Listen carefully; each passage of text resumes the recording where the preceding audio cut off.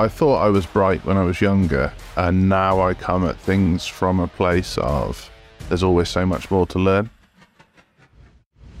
Hi everyone, welcome back to the Stay Hungry podcast. Today I'm talking about having a performance mindset, and I've got a special guest, Natalie Potts. Natalie, welcome to the Stay Hungry podcast. Thank you for having me. It's a pleasure. Yeah, good to see you. So, how's things? Very good, thank you. Always good.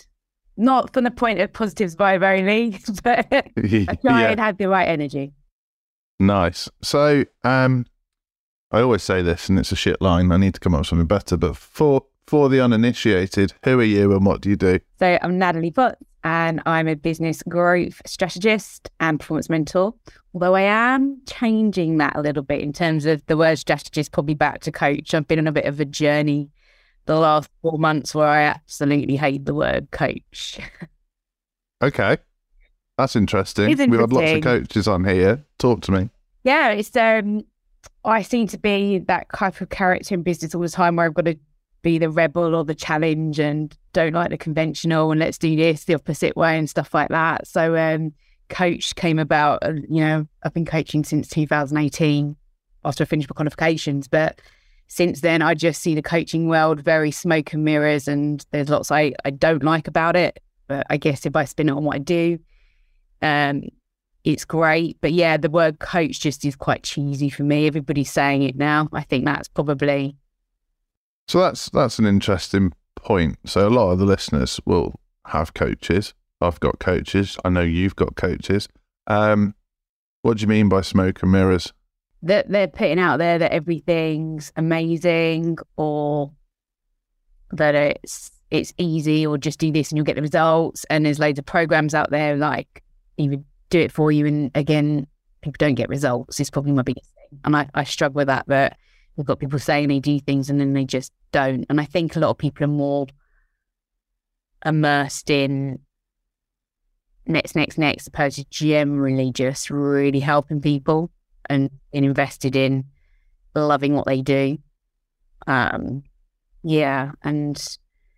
I've got this big thing at the moment about really focusing on looking after my clients really well and the experience they go through from A to B. And that's if they continue to work with me or don't, but just that they absolutely love it and they get the results. And actually maybe not results that they even thought they wanted at the start, but they're more like life-changing ones, like coming on to performance and things, personal development that shapes areas of their life that they've never explored before or unpacked. Yeah, it's transformational rather than...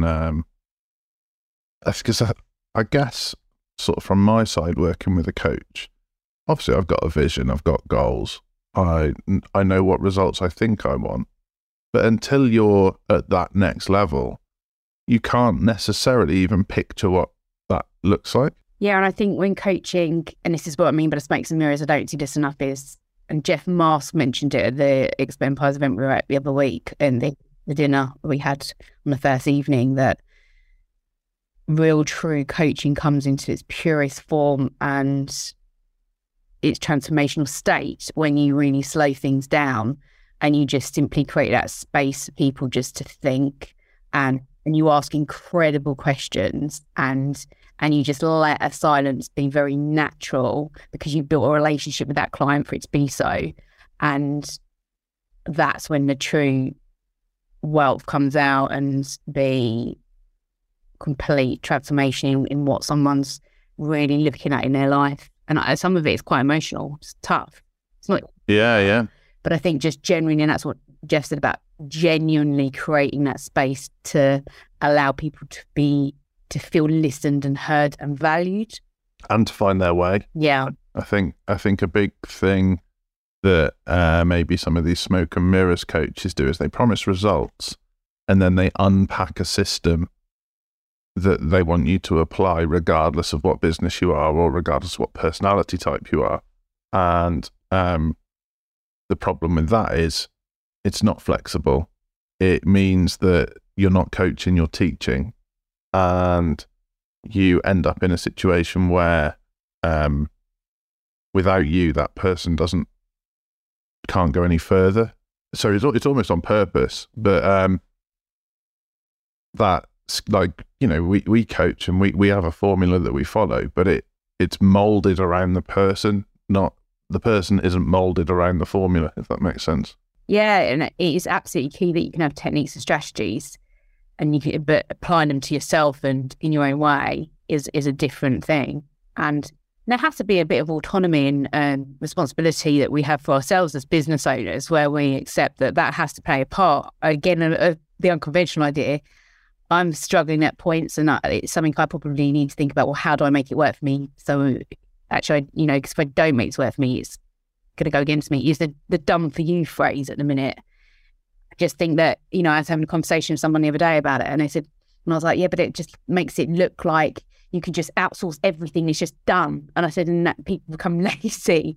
And I don't like the word lazy, but it's a bit like, I need to rein that in a bit, and I need to explore what that actually means to me. And because then I was like, I'm very happy to outsource certain things like my social media stuff to get done, and that's done for you. So in terms of I'll create it in my mind, I'll do it all. It's all in my voice, but they'll do all the social media and share it and whatnot, and all of that jazz. Like, yeah, it's an interesting one, and that's why I'm just saying that sometimes you can do all of, like you said, the strategies and everything, the techniques, but you've got two parts there. You've got the part in terms of making it work for you, and then you got the challenge of, like I've just shared there, the stuff that's going on up here, the narrative in your head, and the inner great stuff of actually looking at where you're at with that, and you're learning and you're growing with it too.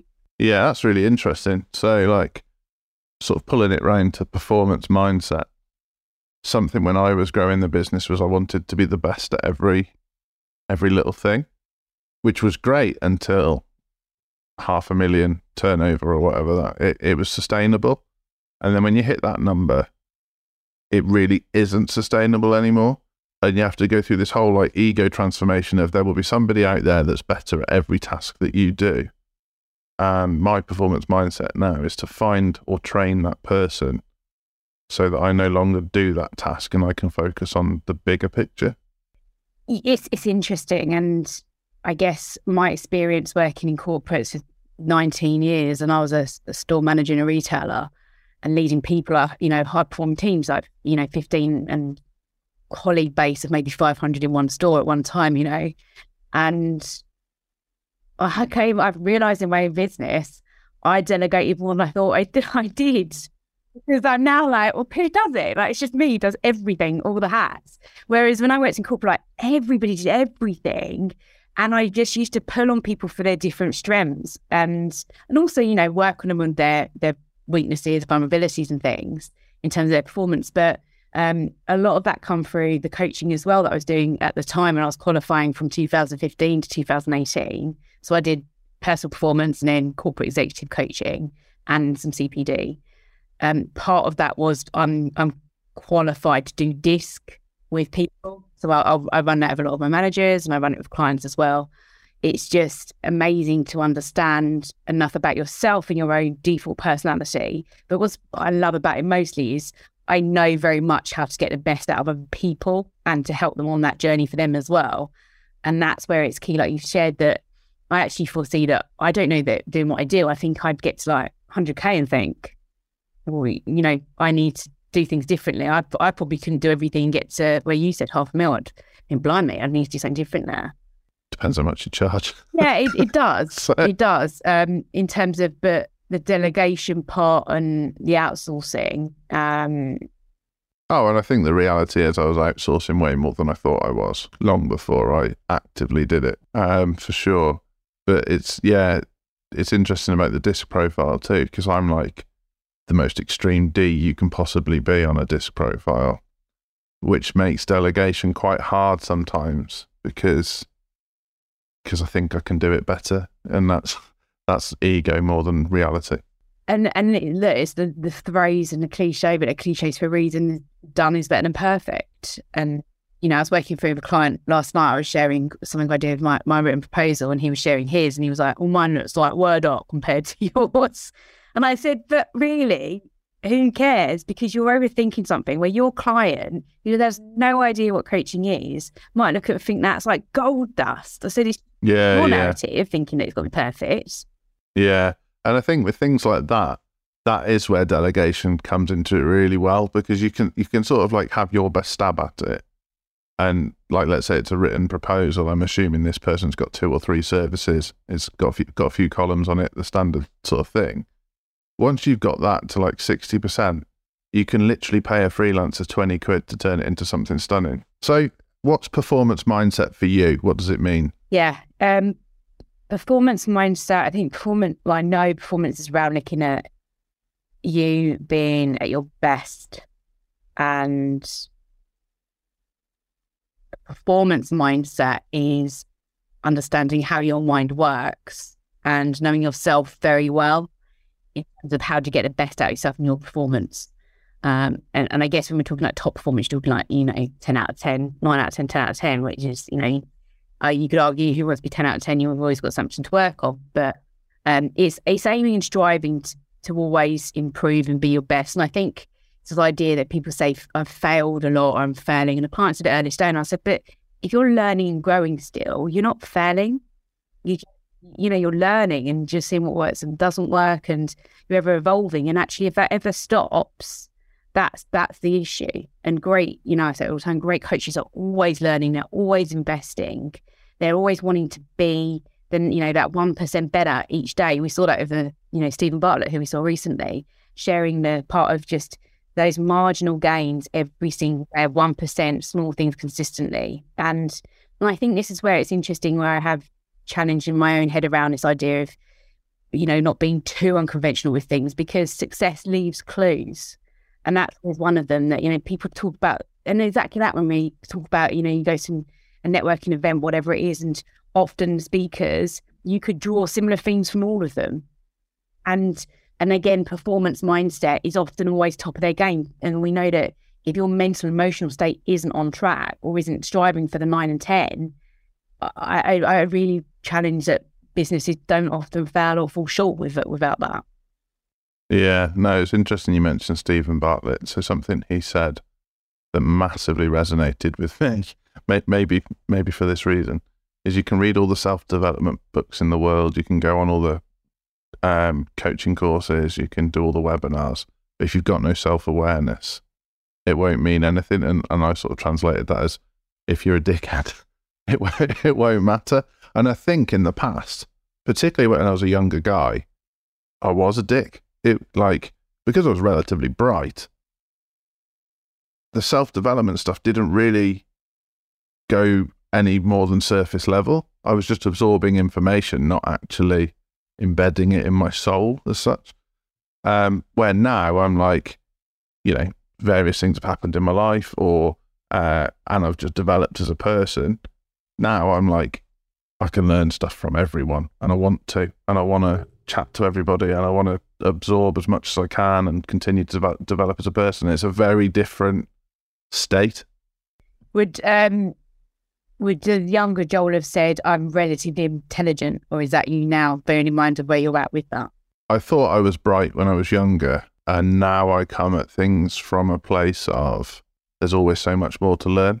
What's changed that? Hunger. Quite difficult in like an academic environment, I think, when you're kind of book smart, to be that motivated about it. It's not engaging, because you can kind of breeze through it. When you put yourself in rooms where you're having conversations with a Stephen Bartlett or a Gary Vaynerchuk or whatever, it's impossible to feel like you're at the top of your game, which is great.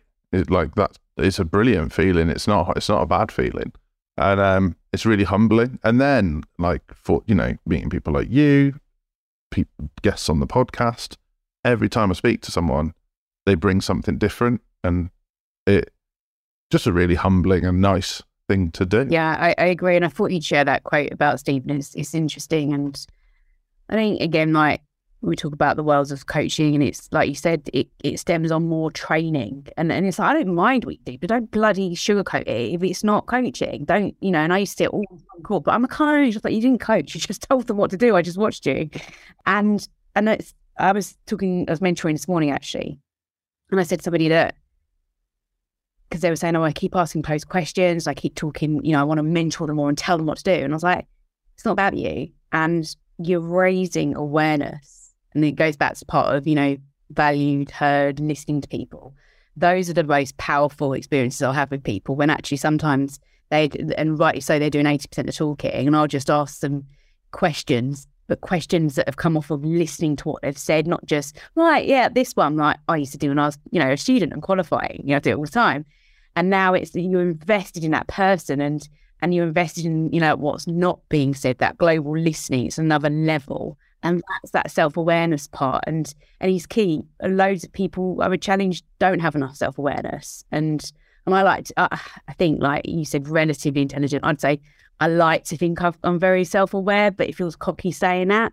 But sometimes maybe the world, that I've put myself and made for myself around my business, you're around people that are very self-aware, but out of that, there's people around me, I'm like, they've got no self-awareness at all. Oh, yeah, we both know a few of those. Like, I guess with like my self-awareness, and it's the thing I need to work on the most, is I'm very self-aware. I'm incredibly hard on myself. And in fact, always have been. But even though I'm self-aware, I don't always manage my state as well as I could. So if I'm tired, I'll be grumpy, knowing that you're only grumpy because you're tired. So I'm self-aware about it, but I'm not doing anything about it. Yeah, and I think that's where, like, the super successful people, you look at them and it's like, well, they must be tired because they're putting in a shift. They still show up every day. They still manage their state, their energy, and it's fat. And it's same with top level athletes, top level business people, celebrities, which people don't appreciate. That I assume being mega famous is actually really hard to manage your state. That kind of performance mindset is another level. Yeah, so I know you've had Sherry on here, haven't you? And I need to catch up on that one, but I've listened to a few of her podcasts, and I was at a retreat with her where she spent a whole day on performance mindset the other week. And I said it like, in probably like the last, actually I've never ever had a performance session like it. It was out of this world. I've blown away. I didn't get emotional, but the people, people were, and rightly so, but it was tough, right? Seriously tough. But actually, I'm still not at a place where I can revisit at the moment. I said to it a couple of days afterwards to her, she did a piece around like the board of directors, and you're the board of director, and the people around it on the seat. So your narrative and your emotions as such, and like little younger Natalie who has fear of success or fear of failure, being proud having proud parents, and then you talk to those people as such. And I'm not even going to do justice sharing about it myself, but it was so tough to do at the time. And then even a few days after, I was like, right, I'm just going to focus on one. And I was like, this is just something I'm going to revisit the whole time.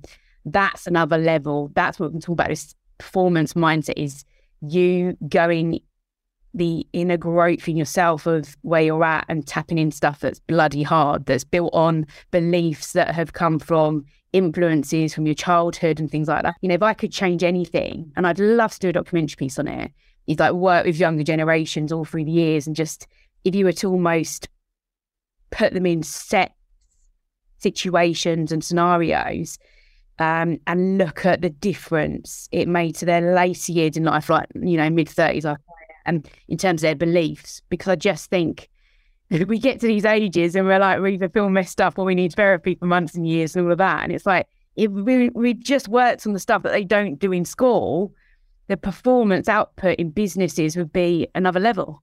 Oh, it's insane. So like, even on a really basic level, if you took identical twins, put one in a cold blue room and one in a warm red room and asked them to do the same task, you'd get very, very different outcomes just because of minor environmental factors.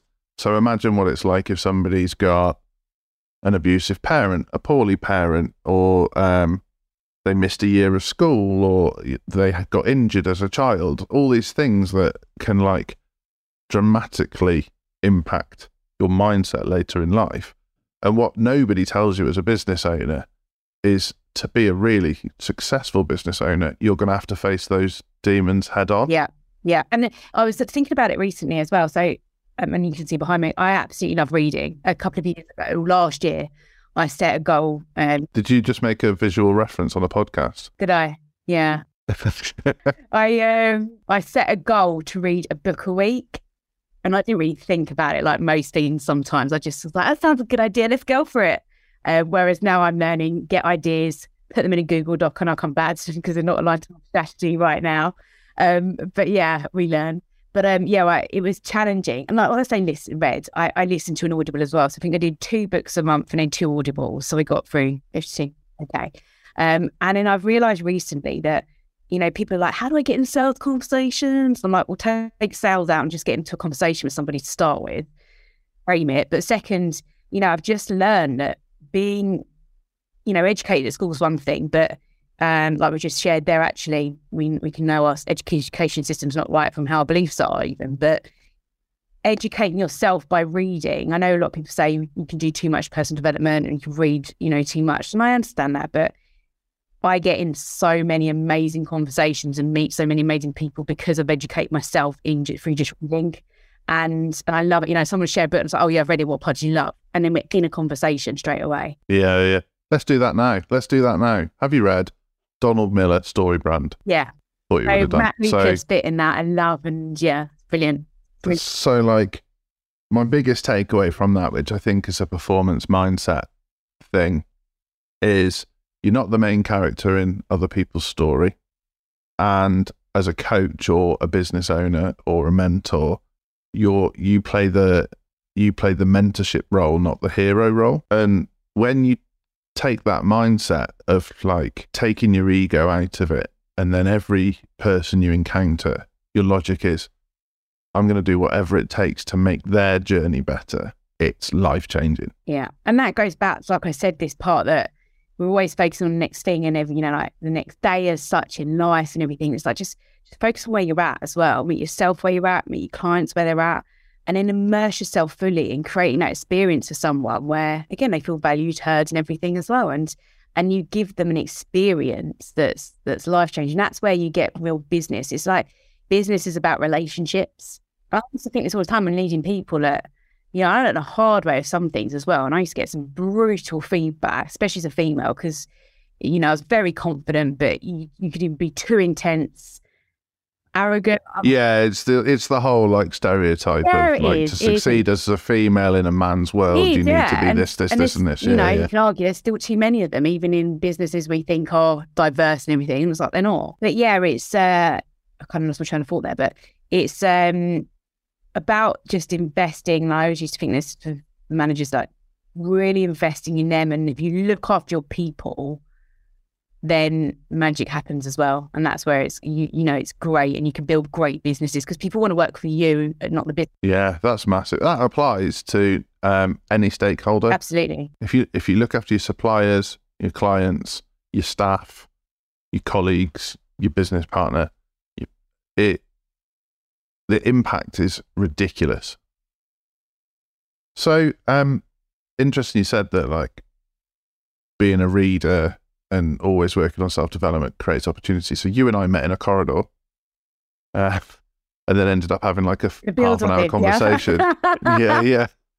And we had like, we didn't have the like surface level conversation that people normally have when they first meet.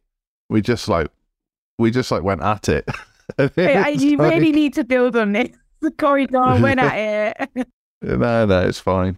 So this is what this podcast is like. So we met in a corridor at a training centre for a well-known coaching company, and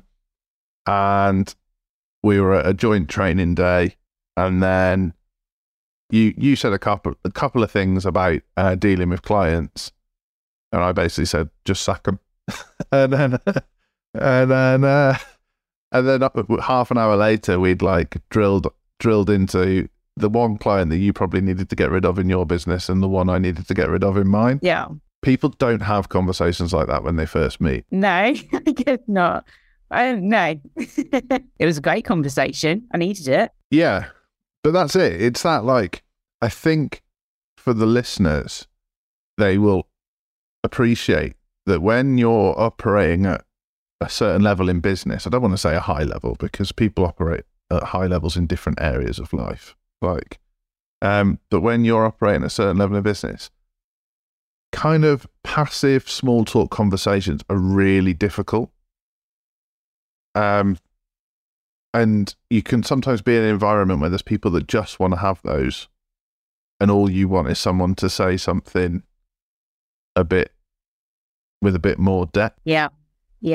I think, to build on that, I can reflect massively in corporates where I was always quite often black and white with things, but also from the point of, I'm honest and I'm directional and I'm intentional, and this is what you get, and let's just say it how it is. And half the time, right, you'll know when you're running operations and you were taking like 1.2 million a week in stores and stuff like that, and you've got, like I said, when you've got 400 colleagues that look to you for the answers and everything, you don't have time to go, let's just think about this all the time. Think it through, let's have a chat. Like, you've got time for that. Like, you've got to we were paid as leaders for judgment, drive and influence, right? We weren't paid it was an hourly salary, an hourly rate. We were paid to make those judgments based on our experience and our knowledge and our awareness as well. So to make the right decisions at the right time and then just take responsibility for that either way. And, I learned a lot there that you've got to just have those awkward conversations with people. And I think often so much of conflict in business, but it's just poor communication. Hence why I love this, because it's about communication as well. And we just don't face into it enough. We're a very sensitive society in Britain as well, and UK, and pretend not to be. Yeah, and it's like why go around houses? The key part for that, the caveat for that, is you've got to do things in a respectful way. That you have to hold your own integrity. And if I've ever been rude or come across to somebody rude in that intention, I'll always first say, I absolutely apologise for that. And let's break that down so I understand and get higher awareness of myself. But let's also just let's understand that it's not you interpreting it away, where actually I could help you build on that, because you've got to have resilience in business. You've got to be tenacious. You've got to persevere.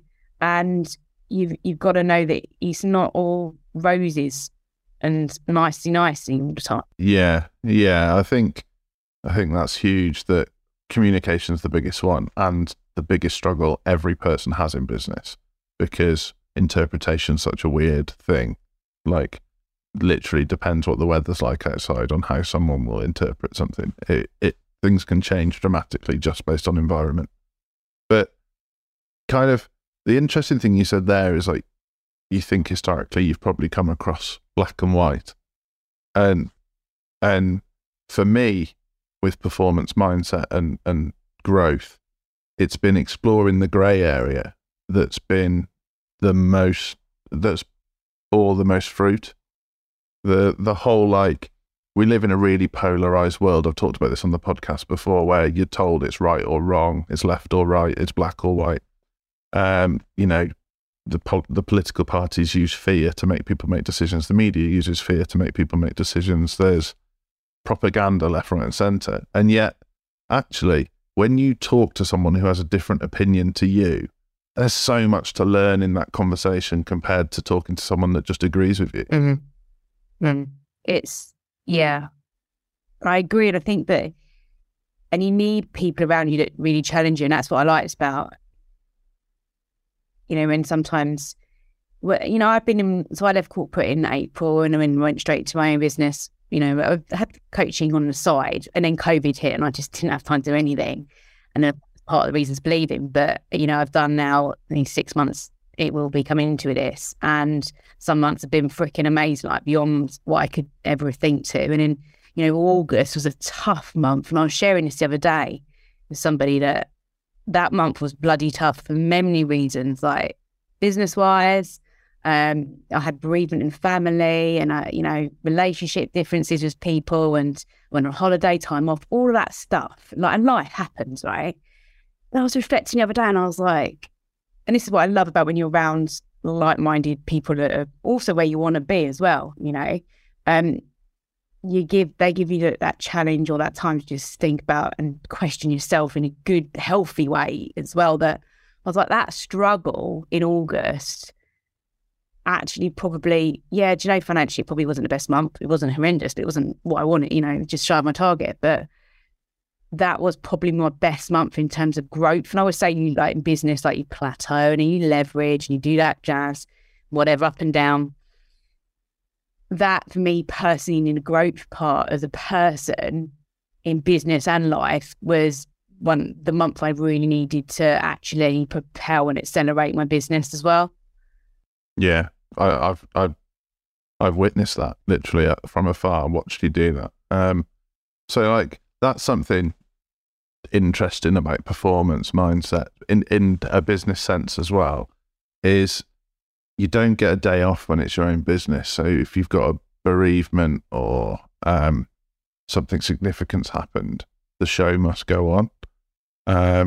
So I won't say who it is because it's not fair, but I know one of the speakers at the event we were at last week. So you got 600, 700 people in a room, all watching speakers on a stage, and something catastrophic happened in his life the night before he was due to speak. And he still showed up and blew the roof off. That takes some steel. That, like, where do you think that comes from, where someone is so driven to serve that regardless of what's going on in their life, they show up like that? So why? I mean, you can overcomplicate it, and, you know, everyone says why. Like, so I love Simon Sinek started why, and again, coaches be like, you help who, do what, by how, and it's like, oh, sod all that. Like, it's like, why do you genuinely want to serve and help people? Right? Why is it? And when you have that so strong, my honest, you know, that vision is crystal clear in your mind too of what you want, and it's done, you know, to really serve people and help people in life, and you serve them for the right reasons. And often it's not even monetary. It's no financial. This is very, very rarely money. There's no attachment to that. Actually, it's like when we look at love languages, my biggest love language is time. And actually, if I could have anything, I'm like, stop, don't buy me gifts and stuff. Like, I just generally want time with people and experiences. I work really hard because my biggest, although it's financial attachment too, but I want to take my whole family to Florida for like the most amazing holiday ever. The point is, I want to give back to the incredible life I had with my parents and what they gave me as an upbringing. And I want to do that for my future family, and I want to do it for the family I have around me now, and just love life. Are we talking Disney World, just to be clear? Well, like Disneyland, Florida, like the whole thing, you know? Can I come? Yeah. Do you know, the more I say to people, they're like, hang on a second, like, how well do we get on? And I'm like, what do you mean? And they're like, honestly, we were just joking with someone last night about when I get my yacht, you can come as a friend. They're like, thanks, Matt. Although I'm not big on wanting stuff like that. It's a bit flat. No, nor me. Disney, I'm all about a yacht. A yacht just sounds like hard work. Yeah, like you said there, that person, yeah, I mean, absolute admiration. And that's often, that's when, you know, they're the genuine, like, gems in life and business, and those people that just, you don't know about it, they just did it. And I used to see that in lead sometimes in business. I think, you've got no idea, you're moaning and moaning, you don't know what's happened in his life. And yeah, I had that point. I lost my nan actually, which was quite a tough one in August, but more for, you know, good old age, bless her. But it was just the life changes, and it was probably more about me that, God, my life's changing. I'm, you know, mum and dad now, the eldest, and stuff like that. But there was a moment when it was, do I go to an event on the day of her funeral or not? And I said, I made my mum change the day, which you can think is horrific. But I said to mum, I said, I've been really honest, mum. I've got my whole career, and my nan would want me to always work for that and love that. And I said, so you're putting me in a really tough situation here. Some people would think I'm absolutely ridiculous saying that's wrong, but you're also doing it. But my why is so powerful to me and so important in terms of helping people and what I really want to work towards and have. You have to make tough decisions sometimes, and you have to show up, even if it, you know, when it's painful as well, and keep going. And that's that performance mindset. It's another level.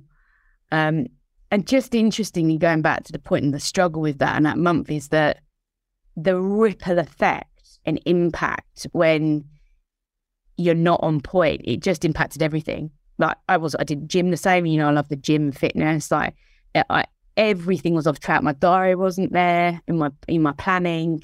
And yeah, I just think that then when I was like, July was so good. And it was like, because I was on track with this and I was on track with that, and I was focusing on this, and I wasn't drinking the same, and all these little things. Those, again, the marginal gains, the habits, the routine, the 1% things each day that you want to work on. Those are what makes a difference when the time gets tough. It seems a bit of an odd thing to say now, but you mentioned the gym there. You are one of the most dedicated people I've seen to exercise. Full stop. Where does that come from? So I was always quite bigger as a kid, and I was confident, but probably very low self-esteem. It's different with self. I know what you mean. Yeah. I was very confident, and I did a drama degree and everything, drama school stuff. And then I was with a guy that just used to my self-esteem again just dropped even more being with him. And it came out of that. And I was just, I had to move home, and there was so much going on in life. And I was just like, this isn't the life I want anymore. My life's gone backwards, like majorly backwards as well for the age and what I thought I was going to have at this age and things. And I just became a bit like, I'm not taking it anymore. Like, this is ridiculous. Work was going really well. And I was like, I'm going to immerse myself in work then and progress and go for it. And that's when, again, I did 3 years and got that. I was like, I'm going to get my own mortgage. And I said, I'm not moving out of anybody. I'm going to do it on my own by 30. So I did that and achieved that. And I just think, I just got to a point, it was a bit of a rebel of, I'm not having it anymore. And part of that was the fact that I was looking at that, I've got to learn to love me. I don't want to be with anybody. I don't want to get a place of anybody. I just need to love myself. I've been in relationships since I was 18, and I need to understand who Natalie is, because I don't know at the moment. I've lost a bit of identity. And going those kind of 3 to 4 years there, I joined gym. I'd never been to a gym until I was 26.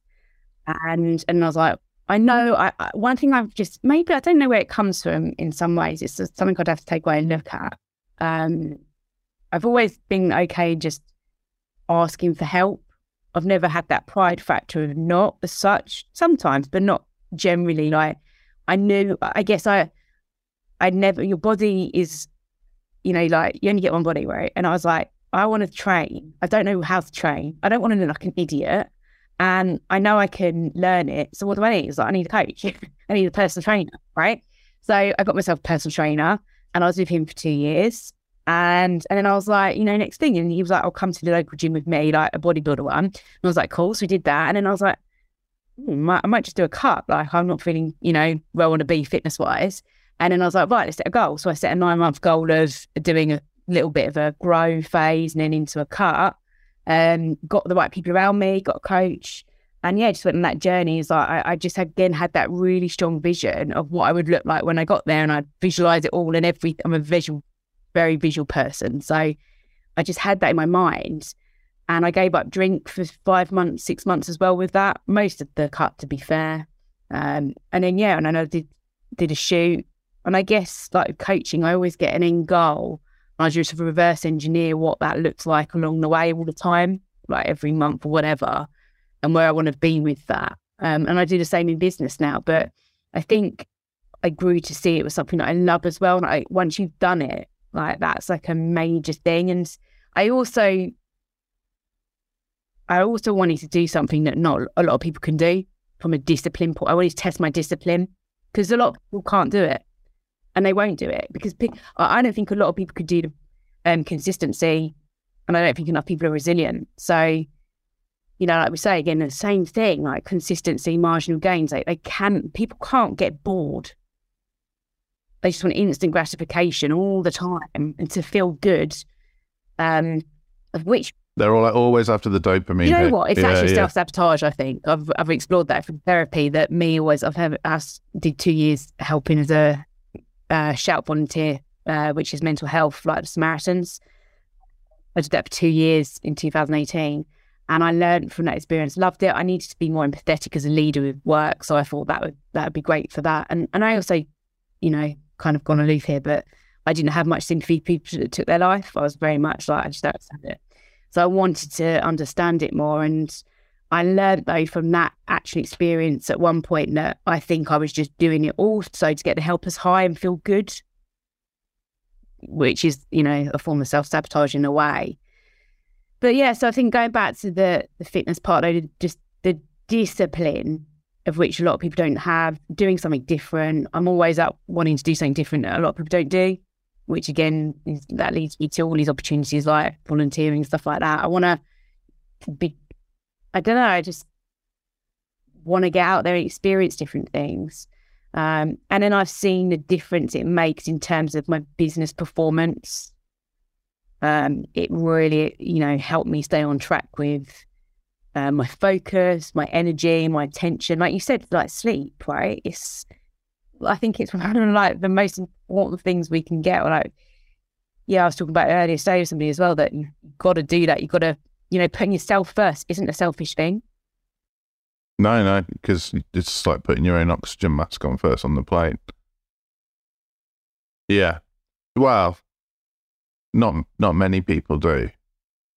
I think a big thing with performance mindset is learning to have empathy for yourself.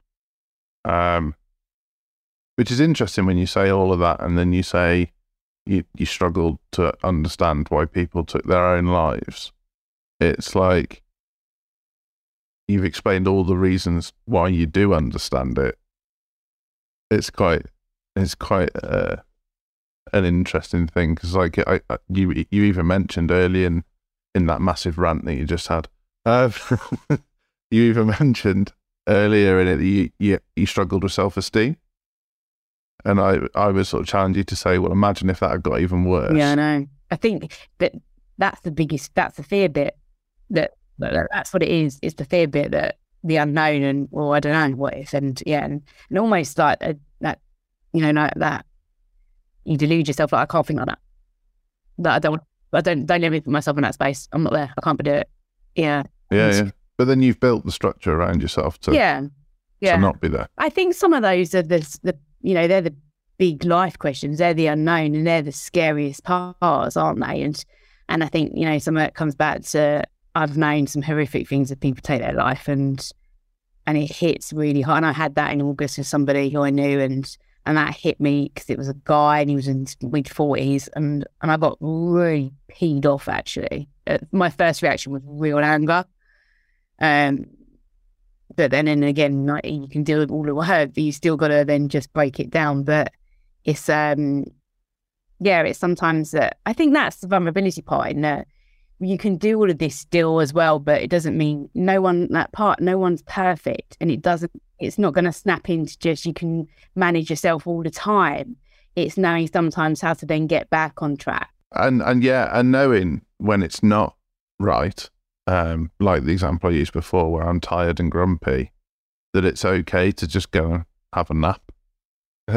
Yeah, it's interesting that it's not a bad thing, but you were like, and I'm not saying be respectful for it, it's just geeky way of putting it, but don't be a dick with it. Be honest with people, to say, look, I'm freaking tired, right?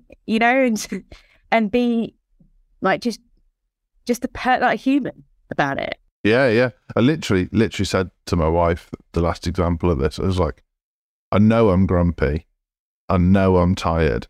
So if I say anything that's out of order in the next 2 hours before we go to sleep, just ignore me. Like, I'm just like, I'm having a moment. Yeah, and I think, and that's it's us understanding ourselves. But then again, that's what we need, and knowing what we need, right? That's important. Being honest with yourself on that, but having great people around you in relationships where they give you that space to do that is so incredible. Like, jokes aside, it's kind of horrific, but I made this new guy I've been seeing, it's going amazing, but I made him do the DISC assessment. And my friends are like, what did you do? I was like, yeah, I made him do this. And they're like, why would you do that? And I was like, because I want to have all of my relationships have bombed or failed because of communication, or I see so many, again, we come back to communication, so many relationships failing because, jokes aside, but people aren't clear on expectations, and they're not clear on telling people what they need and doing it honestly. And that's what. So I've spent a good chunk of my late 20s single, which came as a surprise to me as well. So it's not like I thought I was in a relationship, I was staying in that relationship, and then I suddenly became single. And I'd meet people, and on the first date, they'd be like, yeah, I just want a bit of companionship, see where it goes. Second date, they're like, I want 3 children. I want a castle. And I'd be like, fucking hell. But that, like you said, but you doing that is just amazing. It's so powerful. And that's where relationships aren't easy. I'm learning compromise quite a bit at the minute. And I just want to have a relationship where, like the other day, I was a bit ratty because I had a very good call. It turns out it's been an amazing call yesterday, sales call, but it meant a lot to me. And in my head, I wanted to be because I thought, actually, I need to switch off and I need someone to help me switch off. So let's do this, just watch a bit of crappy love at first sight one night. And then tomorrow I'll be on my game in the right energy space. Perfect. Do you mean, I think you mean Married at First Sight UK, but yeah. I mean, I don't know. I'd never heard of it. Like a bit of crap. But again, like, you've got to know what works and doesn't work. But I just said to him, I was like, look, I know I'm really ratty tonight. Just let me be.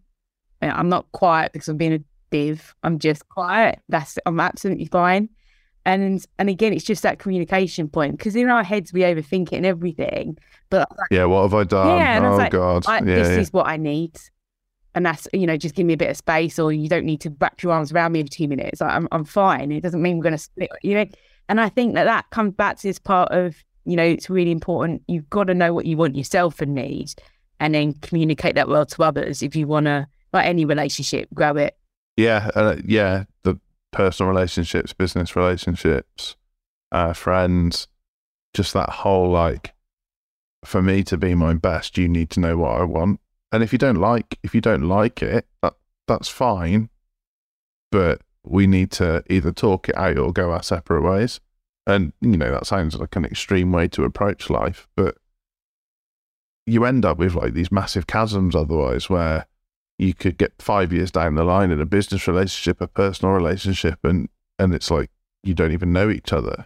I do think we sometimes can I've noticed in my world with intentionally creating a network around me that's very good, is that you underestimate that a lot of people don't have that. And a lot of people have very toxic and negative people around them and things like that. And I think I probably take that for granted. Family and friends and even clients that, you can say, yes, you created it, but I take it for granted how amazing it is. Yeah, no, me too. And sometimes I have to really practice empathy when I'm spending time with a friend who perhaps doesn't have that opportunity. So, like, I'm thinking of one now. He's a successful teacher. He's a head teacher now, but he's surrounded by a lot of negativity all day. And when I spend time with him, I can tell. But he's still my friend, so I have to balance that. Then I've got another friend who spends all his time around high flyers, like really high flyers, and he's operating on an entirely different plane. So sometimes when I'm talking to him, I'm like, what are you so stressed about? What's going on? And he's like, I'm not stressed, I'm just focused. And I'm sort of like, bloody Nora. Like, I thought I was highly strung. This is insane. So, yeah, it is interesting, different people's circle of influence. And I've noticed as my circles of influence have changed, that I've lost a lot of friends along the way. And I'm fine with that, which sounds cold as hell. But they don't get it, and I'm okay with that. It's like, okay, well, that's all right. Like, as long as you're still happy, fine. But it is weird. Cool. Right. I've like chewed your ear off here. I've got 2 more questions for you. What's the best mistake you've ever made? So it's kind of the same. It's similar coming back to the regrets, isn't it? Like, do we regret anything really? I pre-warned you about this question. Yeah, you can't tiptoe around it. Just thinking that. Because I don't like to think that then anything is a mistake. My mistake was I left leaving corporate too long. I was too scared. I was That's interesting. Petrified of that security blanket going. Yeah, decent pay. No, I didn't think about money. Money came in, paid bills, went out. That's it. Ridiculous amount of money I used to get paid just to have a car, like, give me for a car. And I just think I was so afraid of not having that, and I stayed too long and got too unhappy, and that impacted my mental health. That's interesting. That's the worst way to learn empathy about mental health. So that was your best mistake you've ever made? That you stayed too long? Yeah. It's a weird way of looking at it. I've changed my way of looking at a lot of it. It's funny that, like, my whole experience of that, I've had to, even today I had the realisation earlier because I noted it down, that my narrative around that time's is quite negative at the minute. Okay. And last year it wasn't, and I've had a lot of therapy the last 9 months on it. And I was in a different place a bit last year, so I'm a bit like, I don't have the answer to it at the minute. And that's really interesting. So I kind of let it be a bit because I don't want to overthink it. But I'm like, I need to probably maybe reframe some of it because I'm not aware of how it's coming across as well. Okay. So do you think just for my benefit, do you think you'd be where you are now without that struggle? No. There you go then. Yeah, that's huge, isn't it? And that's the part, you say best mistake and things like that, but that's like, and people often say, I wish I'd found this earlier and done it. It's like, but nothing can take away experience and yeah. How much resilience did you learn in that period? You probably didn't know you were learning it at the time. I think a lot that to the point that I got to a point where I was like, I need serious help now from some people around me. And I had, the hardest thing was sharing stuff with my parents last Christmas and stuff. And just, getting that was like, I think like for me, and everybody will have different points at this, like the lowest of the low. And I was like, this is my rock bottom. I think then almost saying out loud to yourself, this is my rock bottom and that's that. And it's never going to be that again. And it's everything. That's where you become very tenacious and you don't stand for BS, because it's like, whatever you throw at me, and you can't hurt me. That is so powerful saying that. And have you read David Goggins' book? A long time ago. It's like another level that I feel like you need that one, because you need to go back to that, because just that whole "you can't hurt me," because no one can take him anywhere worse than he's taken himself. I'm a member. I've done a lot of Navy SEAL books. There's a different one as well, and when you see Jocko Willink. Yeah, I love his stuff. I've got his one. It's just, and that's where I sometimes look at people and think, what are you moaning about? Like, can I name drop? Yeah. I'm like pals with Jocko Willink's executive assistant on WhatsApp. Amazing. Because they've set up a company with Joe Rogan, haven't they? So yeah, he was in the queue. He was in the queue with me at VCon, and we're like, what are the chances? Not everybody likes it, and I get it, but I think sometimes I'd challenge you to go and look at yourself if you don't like it. Yeah. Why? Well, like Jocko, Joe Rogan, Andy Frisella, all of those, they're all like coming at it from a ultra aggressive, like hardcore viewpoint, but you can just take what you need from it. Yeah. God, that's why I asked that question. It goes way deeper than you think. Yeah, and it's like you say with, proper coaching, isn't it? It's under the surface stuff. I'm not, it's pink and fluffy, like it's under the surface, dig deep. Yeah, it's hard. Yeah. Keep going. And like that, like those really tough moments are the moments that teach you it's okay to ask for help. They're the moments that teach you just how far you can push yourself. And, it's the reason why some of these like top execs and stuff go and do an ultra marathon, is to see how far they can push themselves. And it's really interesting. So a light question to finish. What's your favourite film and why? Yeah, this is a difficult one though, because I was really thinking, I don't really have favourite, but I do. I would say, I was thinking like all of the geeky ones like Love Actually and stuff like that. It's a film called How to Be Single. And the reason why is it's just, one, I love it because it's just very girly and all of that, but it always resonates a lot, makes me think of times when I was at, like you said, that moment where I was like going to my fitness, like, I need to find me. And the part at the end of it is the girl out of 50 Shades of Grey, I don't know her name, can't remember her, but she just says this, like, treasure the moments you have on your own, because they'll just be gone like that. And in a good way, they can be gone like that, like, like someone just suddenly pops up, and then you're in a relationship and stuff like that, but that true essence of your time and you. And I can't, it's, some people say it's easy for you to say that, I haven't got kids, but I'm very conscious that, when I choose to have a family and go down that route, if it happens, I still want my own time. I'm fearful of that a bit, that I'll lose myself with that world, because I see it everywhere, I haven't got time for the kids. Like I don't think it's selfish to want my own time. Or, my mum's like, well, you could never go to the gym and all of that. I'm like, I would. I work hard now and work hard so I can have that life. I don't have kids, but you know what? The kids would be better for it if you did. And I said this to someone a while ago. I said, I haven't got the money, and I feel like I'm robbing it off my kids. And I said, what if you reframed it and looked at that you're going to be able to provide them with a different life because of that choice? Yeah, imagine how if they grow up sawing their parents. And I've got a business partner that's Andy is a perfect example of this. He lives a healthy lifestyle. Yeah, and it rubs off on his kids. Exactly. Like that's like the best gift he can give them. We spoke about it earlier though, didn't we? Beliefs and influences. Yeah. That stuff that we're not even aware of learning when we're kids, and it becomes become that. So yeah, I love that. Well, when he asks them if they want to go out for takeaway, they ask to go to Nando's. Yeah. Like they're weird kids, right? Like, what? Oh, I'll have chicken and salad. It's not right. Bless. But yeah, look, that's probably the reason why out of that film it's just, a bit like just a bit of cheese, and everybody loves a bit of cheese. Love that. Love that. So you've been a wicked guest. How can people get in touch with you? So I'm on LinkedIn as Natalie Potts, and then Instagram, Natalie Potts Coaching. Instagram's okay. It's a bit, this lovely world of just, you're so inspirational, and it's nicey, whereas it's a little bit more professional on LinkedIn, which I like. Oh, really? Because I wouldn't say your Insta's all about how lovely everything is. No, but I find you get those followers like, they love it, but they just don't take action. Calling all of them out right now. Love that. Cool. Natalie, you've been wicked. Thank you very much. You're welcome. Thank you.